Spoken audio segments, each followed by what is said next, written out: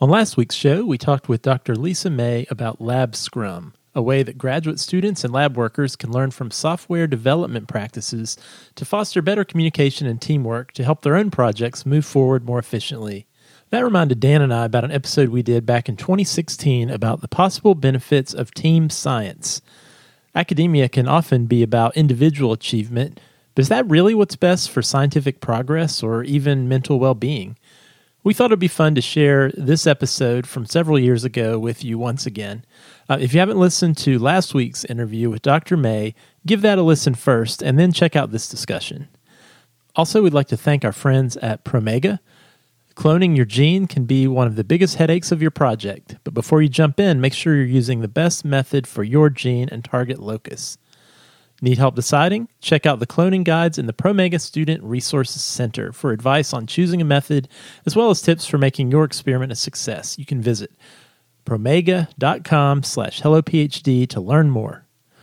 Also, we want to say thank you to our friends at BioBox. Research can move slowly, but you don't have to. Accelerate your research with BioBox Analytics. Analyze and explore your genomic data on demand with no coding skills required. You can sign up for free at biobox.io. And now, on with the show. This episode of Hello PhD is sponsored by Promega and listeners like you. Thanks for your support. I want a pipette bin that has, instead of microliters, you can turn it to teaspoon, tablespoon. You've got this group of people around you to help you get through it in a real and meaningful way because they also are invested in that project moving forward. Welcome to Hello PhD, a podcast for scientists and the people who love them. Today on the show, we propose a fundamental change that will get your research done faster and with way less to spare. Stay with us.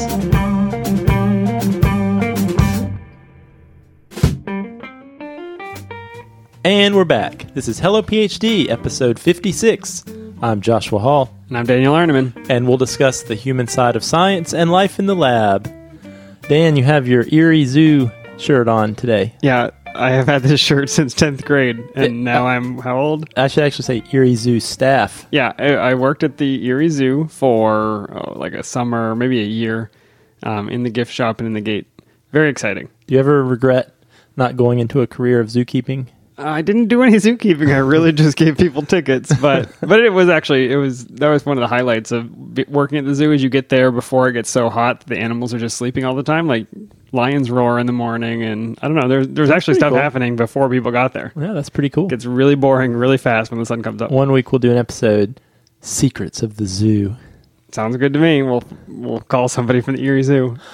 All right, Dan. This is a little different this week because you would not show me the beer bottle from which you poured these pint glasses in front of me. Yeah, I assumed that if I showed you the beer bottle, you would not allow me to have it on the show. So here you go.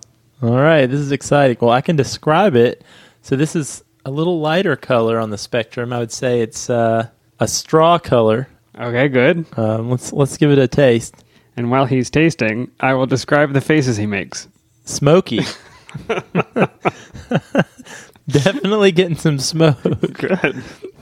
I'm going to guess you took a Budweiser and you poured it out and then you lit a fire under it and let the smoke permeate it. It's a little bit bacony, isn't it? Yeah. I could see Is this a bacon beer? It is not a bacon beer, but I assume I'm right on the smoke. You are correct on the smoke. This is part of the fall Samuel Adams pack. And this is why I knew you would never let me have a Sam Adams beer on the show. This is the Bonfire Blonde. Sounds pretty right. You were right on, man. Wow. Well, they certainly, We have been drinking beers that are like so regional that I figured nobody would get them. So I brought you one that anybody should be able to get in the store. Well, this certainly passes my test of a beer with a flavor in the title. I want to be able to taste it in the beer. This absolutely passes that test. Are you a fan of smoky flavors or not so much? I do. I mean, I love smoked meats. Yeah, I love smoked salmon, cheeses. Yep. Yeah, a nice Gouda. I'm not against this beer actually. That's exactly how I felt. The first drink, you're like, I don't know about this. You know what's interesting about it is, so I smelled it. I gave it a good whiff before I took a drink, and I didn't pick up any smoke at all. I actually thought it was just some American lager Some cheap beer I brought over, some Miller High Life or something. And then the smoke just hits you in the face, Yep. clobbers you. If you like smoke, go out and try it. That's pretty interesting. Dan, I've got some news at the top of the show, some science news that I thought was pretty cool. The first is antibacterial soap is going Love them, use them all the time. It is going the way of the dinosaur. It is about time. That's all I can say. Yeah, the microbiologist in me, and I tend to hang out with the microbiology crowd, and we've been antibacterial soap people for a while, because what people don't realize that I try to tell them all the time is, you know what else is antibiotic? Soap? Yes, just soap. Turns out that can break down a cell membrane just as well as anything else. So apparently the FDA finally made a ruling just this past Friday on antibacterial soap, and they're pulling it from the market. So we're not going to even see it around anymore. And the reason for this, the reason people get antibacterial soap, obviously, is they want to control the microbes on their skin. But the soap itself does a pretty good job of that. But the addition of these chemicals traditionally used in these soaps tends to disrupt your natural flora, your natural microbiome, and also contributes to the rise of antibiotic resistant strains. Yeah, it's a nightmare all around. It gets into waterways. It gets everywhere. So the other thing I came across that I wanted to get your opinion on, Dan, or at least see if you're aware of, are you familiar with Hitchbot? I am not. I have not heard of this. So Hitchbot is a hitchhiking robot from Canada created by two scientists, David Harris Smith of McMaster University and Frank Zeller of Ryerson University, both in Canada. And Hitchbot, let me see if I can pull a picture up of this guy. So we'll post this. So there's Hitchbot. He's got this sort of iPad-looking face. It's sort of like if you put an iPad in a trash can or in a kerosene heater. It's like R2-D2 got a clear face screen. Yeah. He's a very friendly-looking guy, I would think. The ominous red eyes and creepy smile don't help. But yeah, okay. Friendly.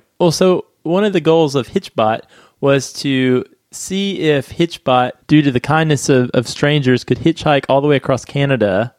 And so people would... Okay, I believe this could work in Canada. I'm not sure it would work here. Well, so Hitchbot successfully hitchhiked all the way across Canada. I should mention Hitchbot, sort of like Siri, has some primitive artificial intelligence and can respond to basic questions, but is not mobile at all. So, you would pick up Hitchbot on the side of the road, take him as far as you want, and I guess Hitchbot could tell you sort of where he was trying to get to. Then you would set him down, and hopefully someone else would pick him up. So he made news when he successfully hitchhiked across Canada in 2015, and so they expanded their project, and he hitchhiked across the Netherlands, across Germany, and then they decided, well, let's see if we can get him to hitchhike across the U.S. He was instantly mugged and taken for scrap. Well, the goal was to get him from Boston to San Francisco. No chance. But I hate to say it, on August 1st, 2015, he met a sudden end in Philadelphia. Wow, he made it really far. When you bring him to America, he's going to need a concealed carry permit? I just thought, that's so us, right? He made it across Canada, he made it across the Netherlands, made it across Germany. This is why we don't have nice things. He made it a fourth way across America, and then he got axed. What happened? Somebody just... Well, so I have a photograph. Oh, I don't want to see it. And I know you have a weak stomach, Dan. Do you want to see this? It is just a robot, right? From the crime scene. There's Hitchbot. Oh, come on, people. Yeah, we'll post a link to this. We won't post the photo, but it's just like a robot that's on the side of the road. But Hitchbot was killed in the United States. So anyway, his creators are gearing up. They're trying again. And apparently Hitchbot was quoted saying that, "My trip must come to an end for now, but my love for humans will never fade. Thanks, friends." Also, I'll be back. Anyway, Dan, let's move on from our science. I'm not sure that was science related in any way, shape, or form. Scientists, they made a robot. Okay, that hitchhiked across the country. That's pretty neat. Be honest, you would have rather worked on that project. The hard-hitting science journalism that you've come to expect from Hello PhD. That's right. Okay, so what we want to do today is the third and final segment of our Modern PhD series. So for those of you who maybe missed the last two episodes, we've really been talking about ways to take PhD training that's largely been unchanged for many years, and is there a way we can change it to make it more relevant for current day, for modern times. It'd be difficult to make it less relevant for modern times. Well, Maybe that's episode 4 in the series. maybe so. So to recap, in week 1, I laid out my idea for the 5-year PhD. And then last week, we talked a little bit about the importance of that advisor-student relationship and ways we can polish and nurture that relationship to improve training for graduate students. But today, I'm really excited to talk about this one. So we're going to talk today about changing the structure of graduate training into a more team science format. And we've joked that Team Science sounds like a superhero squad. In my mind, I'm picturing, you know what LARPers are? Oh, those people who dress up. Live action and, role playing. Yeah. I'm just picturing a team of scientists, each in their costumes, like throwing lightning bolts at each other. Did you ever watch Captain Planet? Oh, yeah, I watched Captain Planet. Of It would course. be like Western Blood, PCR. There it is. By your powers Cell culture, combined, yeah. Team Science. Okay, so Nobody under the age of 37 knows what that is. but that's probably true. All right, so what I mean by team science is that, well, I guess first backing up, the way that most graduate projects, most graduate training works now, as I'm sure our listeners are acutely aware, and as was true for us, Dan, you start your PhD program, you choose a lab, and then you're assigned a project within that lab. And maybe you choose your lab based on the project that you're likely going to get assigned. Yeah, this is in that old Western film where the two guys walk out into the middle of the street and everybody clears the way, and they're just like, it's you versus your project. You're all alone out there. Nobody's there to help you, and no one's going to back you up. So no, that's very true, and that's sort of a hallmark of PhD training in the sciences. Is you've got your project, and really, you and you alone are responsible for carrying that project across the finish line, generating a few papers based on that project, first author papers, progressing that project enough that your committee says, okay, you've done enough for a PhD. And so I guess my argument is maybe that's not the best way to do things from the perspective of the trainee. That's not the best way to do things from the perspective of science actually moving forward. And also that might not even be in the best interest of the labs, of the individual PIs. Or the people providing the funding, or if you've got a proposal that can get us to faster results, better training and better skill development, and less burnout, then I'm interested in hearing your thoughts. Yeah, and so I think the funding agencies are already onto this notion a little bit, maybe not from the perspective of individual graduate students, but one of the things that funding agencies, and I'll use NIH as our example, are starting to do more and more of are these funding opportunities, these grants called program grants or center grants. Have you heard of these at all, Dan? I have not.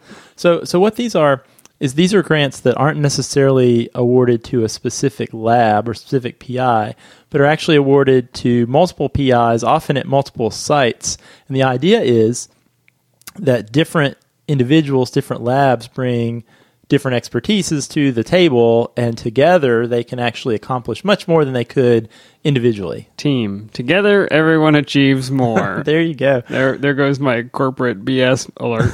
Well, I pulled this from the NIH website about this program project grant category called the PO1. So you might be familiar with the RO1, which I have heard of the RO1. Kind of like the gold standard to which you strive to obtain if you're a faculty member. But the PO1, the program project grant, PO1 is more complex in scope and budget than the individual research grant.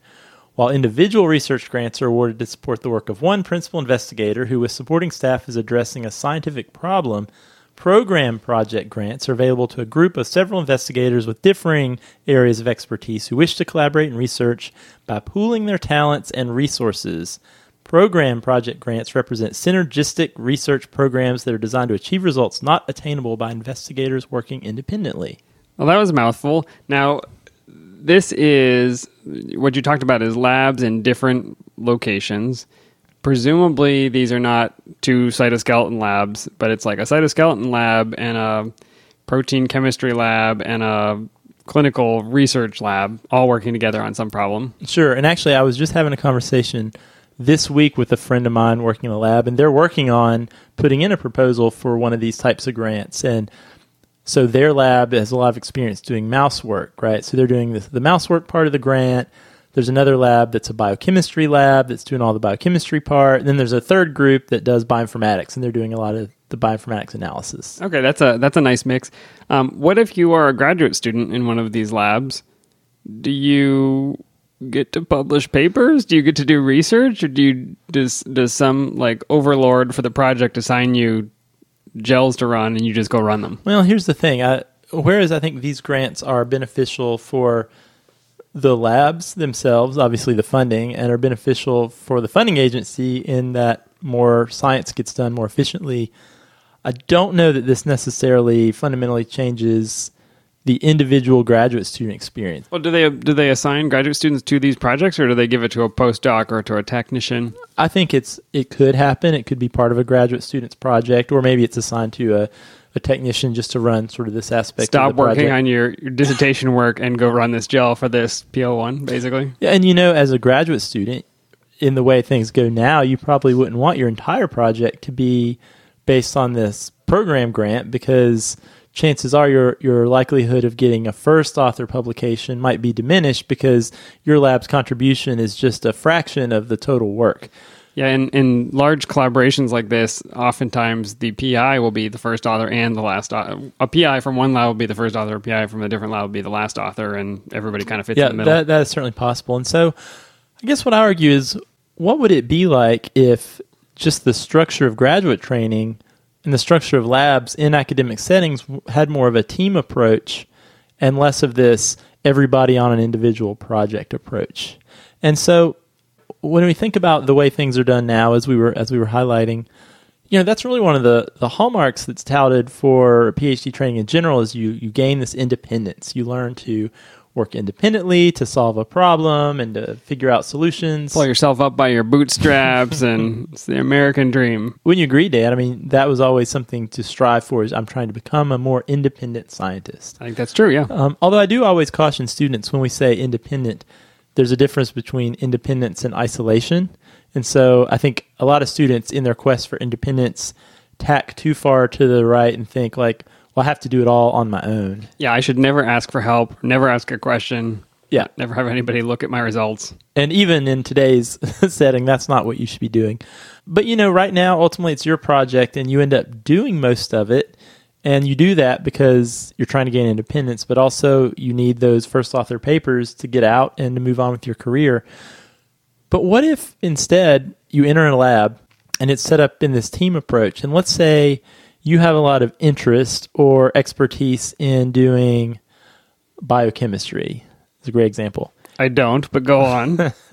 And let's say, your the project in the lab that maybe typically a grad student would be assigned had some biochemistry, had some animal work, had some genetics, had some bioinformatics.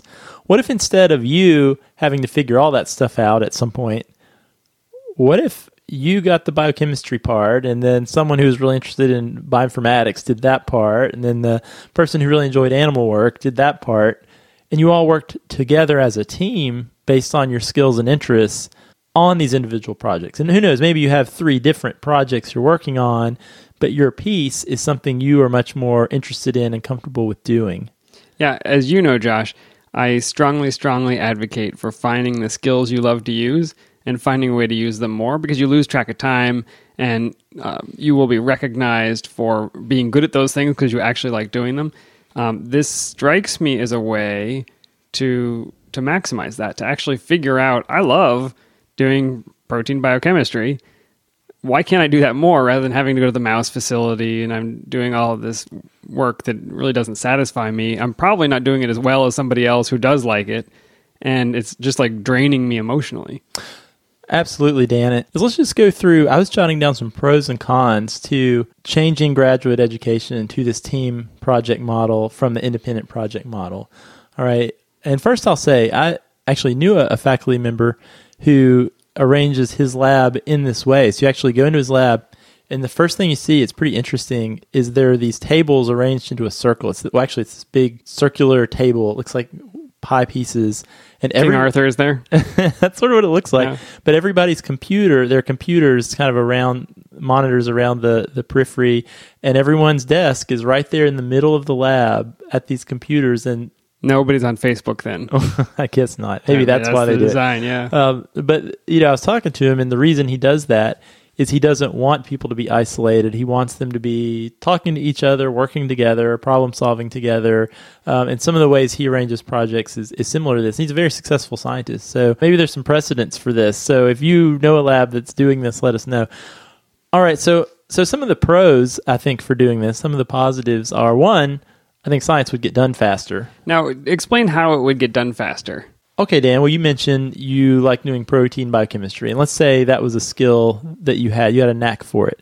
And, you've been in labs. I think molecular cloning is a good example.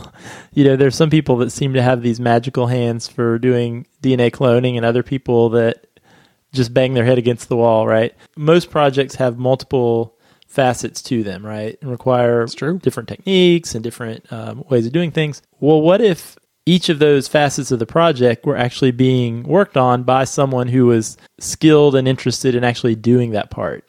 Yeah, I mean, that makes sense. It's not just if I'm good at this, maybe I make fewer mistakes and don't have to replicate it so many times, but it's also the learning curve to figure out the technique. I mean, I got really good at doing live cell microscopy, and it took a while to get to that point, but why make everybody in the lab get to that level when I could probably run it in a fifth the time that it took somebody new? Oh yeah, I remember being in a lab, and this individual in the lab had really completed 5/6 of the work that needed to be done to get this publication out, and it was decided that this person needed to do an IMSA. Do you know what an IMSA is? Electrophoretic mobility shift assay. Sounds like fun.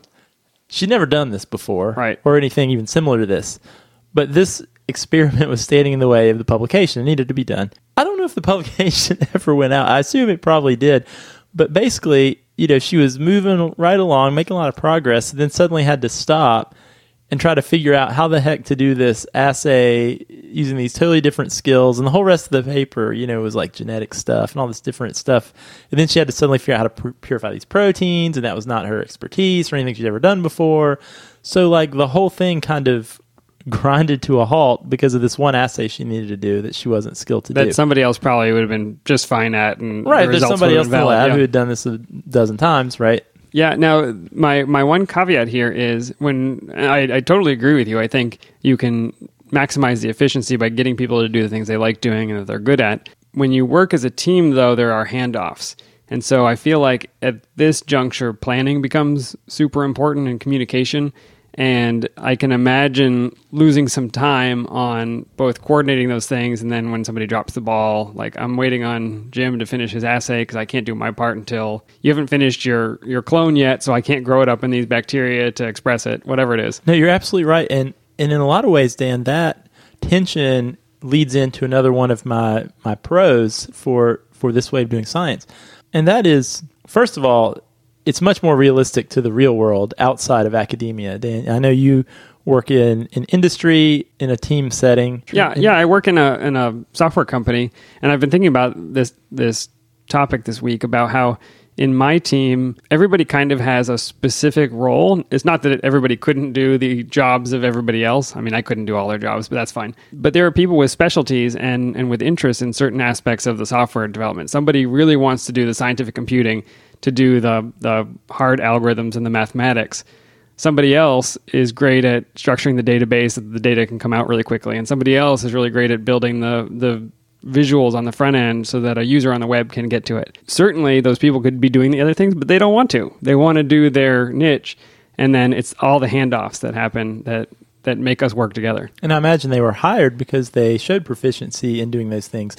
Yeah, a generalist is great. And I think having the ability to jump around as we need them is useful particularly in a startup setting. But certainly we didn't just go say, hire anybody off the street that can write code. I mean, we were looking for people who had skills in these specific areas. Yeah, and it would be kind of odd to say, okay, well, Jim, you're on product A, and Susie, you're on product B. And so basically what you need to do is build the entire stack first. Do the programming, and then figure out all the database. And then I need you to market it, and then acquire funding for it. And then, It wouldn't make sense at all. Yeah, you'd be done immediately. But that's how we do projects in graduate school, right? But then the other thing I want to say, Dan, is first of all, I think building these skills of working inside of a team structure is going to be better preparation for whatever you're doing after graduate school. But the other thing is, I think it adds a layer of accountability that's not necessarily there under the current structure. So as we know, let's say you made your clone and you need to like put it into bacteria or whatever, and I don't really feel like it today. Yeah, it's lunchtime. Yeah, I mean, you're the only one that it really matters to, right? Days go by, years go by. Yeah, but if you knew, oh, well, Josh is waiting on that construct because he wants to go ahead and get protein made, you would be a little more motivated to do that in a timely manner, right? Yeah, and it becomes really obvious when things fall through the cracks. So we use a planning process called Scrum or Agile, which you may have heard of, and we should probably do a show on because I think it would apply to science. But we have tickets, and these tickets move through a process. And when things start backing up at some level, so if the guy who's developing the website, if the tickets start to pile up in his bin because we know he needs to work on them, we all both notice and we find out, have we been assigning too much? Is he getting behind because of something else? Or can we all pitch in and get some of these things through that bottleneck? And so when it does have to go through all of these different people, it's really obvious when somebody needs help, or if they've gotten demotivated, or if they're just like stuck because we piled too much on and now we need more resources to give them. Yeah, that's awesome. And that actually goes to my last pro, which is by having a team approach, you make the whole process way fewer opportunities for demotivation and for despair. And at the top of the show, we said sort of in a funny way, get your project done with less despair. But I think that's actually true because if you think about the current model, inevitably you will hit snag or snags, right?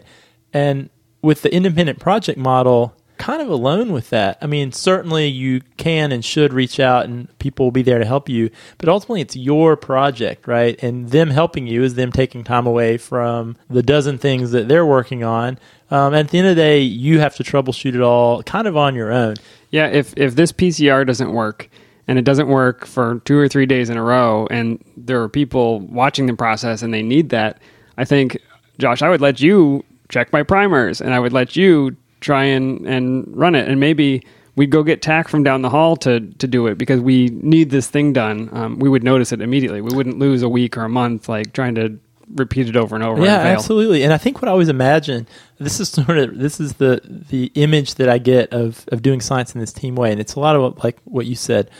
Yeah, let's say I do have a PCR step that's really... We can both do it. Maybe I'm better at it. But sure. Yeah. And I'm imagining what happens is, okay, I've tried this a couple times. Since we're all a team working together on the same project and are invested in the same set of experiments, we call a meeting and we all come together and I lay out, here's what I'm doing, here are all the pieces. You guys are familiar with the project, and not just familiar because, you could say, well, you could do this in lab meeting. You could say, well, I'm having trouble with this PCR. But it's totally different. And Dan, you've probably had people in your lab who are like, oh yeah, I'm stuck on this, blah, blah, blah. I'm like, I don't care. I've got my own problems. Yeah, you're interested. You're willing to help to a certain degree. But if you could come together in this setting where everybody's like, okay, let's brainstorm this, exactly what you said. Let's we figure all it have out to together. Get this done, yeah. And think about what that would be like as a grad student, knowing that when those inevitable challenges do arise, you've got this group of people around you to help you get through it in a real and meaningful way because they also are invested in that project moving forward. Well, and what sometimes can come out of that, and I experienced this at work, I get to an impasse and I say, I can't go this way because it'll break because of, in this way, and I can't go that way because it'll break. And I have run out of ideas on making a path forward. So maybe my PCR doesn't work and I've tried all these things and it just doesn't work. Other people can have a different, they're sort of outside of the problem sometimes, but they care because they also want this thing to move forward. They might say, well, let's scrap that part and go do this other thing. Let's do a different construct, or let's not put that figure in the paper because we actually don't think it's going to help that much. And now that we see that it's not easy, we'll just move on to this other part of the project. Or maybe we'll come back. Anyways, you can have those conversations that totally change the course of the project when you hit a roadblock, and everybody is in it together, kind of. Absolutely. And I think in general, that would just make the whole process more fun and engaging. So some of the cons, I think we've laid out Yeah. the good parts. That was the fun and engaging part of the show. Now, where does it break? So here's a few things I thought about. So maybe a drawback could be that you learn fewer techniques, you learn fewer new things, right? So one advantage to the current independent project model is, because really all the facets of the project are ultimately on you, you are going to have to learn a lot of different things on your own that maybe you wouldn't have to in this team approach. Yeah, this is a bit of a danger to me. It seems important that everybody understands how the experiments are working and the techniques behind them. So I don't ever want to see a situation where just because it's not your job to do the PCRs, you don't know how PCR works. Mm-hmm. That seems dangerous to me. But certainly you can understand how PCR works and just not have the best hands for pipetting, or maybe you contaminate things with RNAs and somebody else doesn't. Mm-hmm. You should learn how to do it, and you should understand how it works, but maybe you're just not the best at it. Yeah, that's true. And I could imagine even in like committee meeting situations, you're still responsible for the understanding of the complete project, even if you day in and day out aren't the ones technically doing that. And I thought about it too. The majority of us who transition out of graduate training, how much of us really are relying on the technical skills we got as a graduate student once we leave graduate school? I have not pipetted in years. Well, I miss it. Yeah, do you? No, I want it for my kitchen. We've talked about that before. That's true. I want a pipetteman that has, instead of microliters, you can turn it to teaspoon, tablespoon, half teaspoon. I want microliters. I don't want teaspoons and tablespoons. You're such a precision guy. That's probably good. So another con is, imagine working as a team. Your likelihood to get those first author papers is going to go down. It's not going to happen, in fact. It would probably require more of a broader culture shift in certainly graduation requirements, because you would probably have more situations where you'd have more multi-author papers where, I could even imagine more papers where you've got 4 or 5 co-first authors together, or maybe you'd have more second and third author papers, which I guess would be okay if you didn't go into a tenure track faculty career path. Because a lot of other careers, I imagine when you were hired, they didn't ask you, what's your publication record like, Dan? They did not ask me. And even if I had posted it, they wouldn't have known what it meant or cared, probably. Yeah, so I guess that's only one caveat, especially if you move on in academic science. That's really all I thought of as far as negatives. But, that would have to, the first author requirement would have to change. I don't know who would be the first author in that team approach. Typically, the PI is the last author. If you're doing a team approach, I just don't know how you'd pick. Well, there are co-first author. That is a situation that happens. You read the papers and they all have the little star by their name. 1,000 first authors, yeah. Yeah, but somebody's name still comes first. Well, that's true. There's always that. Somebody et al. That's you got to pick. Maybe you switch that around. I don't know. It would require a little bit of a culture shift, but again, that's the whole thing we're talking about. Looking back, I can imagine that would be a much more engaging environment to work in, and I could almost see myself enjoying going back and working in a situation like that compared to what it was actually like going through it. Well, you forgot one major con that I'm sure somebody's going to bring up if we don't mention it. Yeah, what's that? Which is the fear of the lazy person. So you did team projects in high school and college and whatever, and it was probably you, who knows. There was always that one guy who did all the work, and then there was always the person who's like, oh yeah, I'm going to get that over to you, don't worry about it. And then at 2 a.m. you end up writing it yourself because that guy never actually got you the part of the project. And that guy was you. That was me, yep.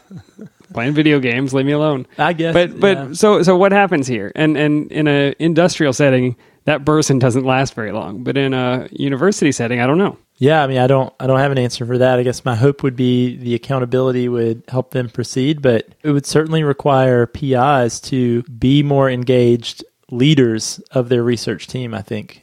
Yeah, I think that's fair. They would have to do that personnel thing because it's not everybody working individually anymore. That's something that happens now. I know I've seen situations where some of the most frustrated I've seen lab members be at their advisor is when there is somebody not pulling their weight in the lab and the PI is not addressing it. Like that can be very frustrating, even in the current situation. Yeah, I think I love the idea. I love the approach of a team.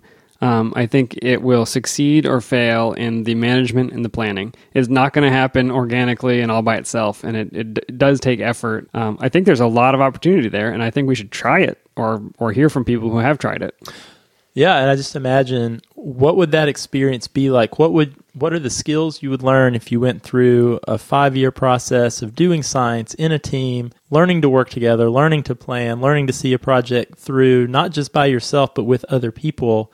I don't know, what would that do to your psyche, but also to your career prospects afterwards? If this sounds like you, or this sounds like your lab, you're in one of these environments where you are working as a team, people have divided up the labor, people are doing the thing that they love and that they're good at, will you please write to us? We would love to talk to you, interview you for the show, or just hear about how it works so that it's out of the theoretical world and into the real world and find out how it succeeds and how it fails. Yeah, we would definitely love to hear that. Please write in. All right, Dan, etymology puzzle. You ready for it? The I'm ready. clue last week was, 2 weeks ago, the first sheet I glued into my manuscript was this step-by-step description of how to repeat the experiment. I think I know this one. Okay, let's hear it. I'm going to guess protocol.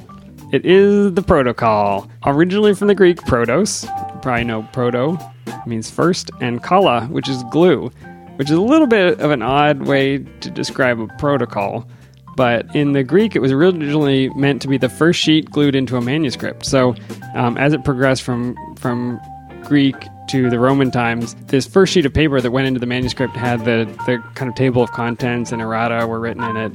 And that came through French, and in the 1540s, the protocol meant a draft document. Doesn't mean exactly the same thing now. A protocol is like, here's how we do things, but it evolved into that meaning later and much more recently. So protocol, first glue. Interesting now that in some of the big science journals, the methods and the protocols now are being shoved to the back and even into supplemental materials. That's kind of interesting. We should call them up on an etymological Don't you know what this means? Well, what's the word for end or last instead of first? I wonder. We'll come up with it and make a new thing. The opposite of proto. Yeah. Yeah. The last clue. All right, Josh, let me read you the clue for next time. All right. If there was one of these, I'll solve it. Just throw it forward while my DJ revolves it. Do I need to read that again? I doubt it. I would love to hear you read that again, actually. If there was one of these, I'll solve it. Just throw it forward while my DJ revolves it. Remember, I'm looking for a scientific word described by the clue, and once you get it, you'll find that the literal meaning of that science word is a phrase in the clue itself.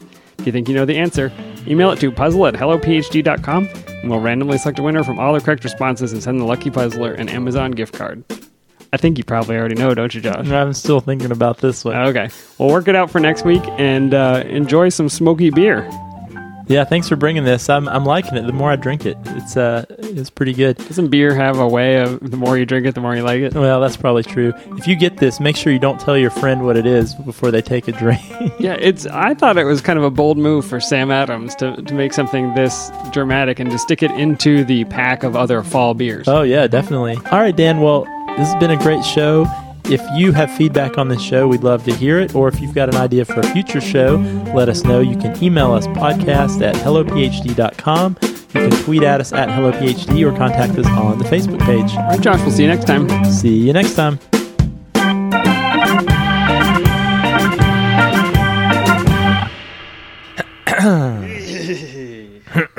Go for it. Welcome to Hello PhD, a podcast for scientists and the people who love them. Today on the show, we propose a fundamental change that will get your research... So to recap, in week 1, we talked a little bit about... Oh, I actually don't remember what we talked about. What was the first week?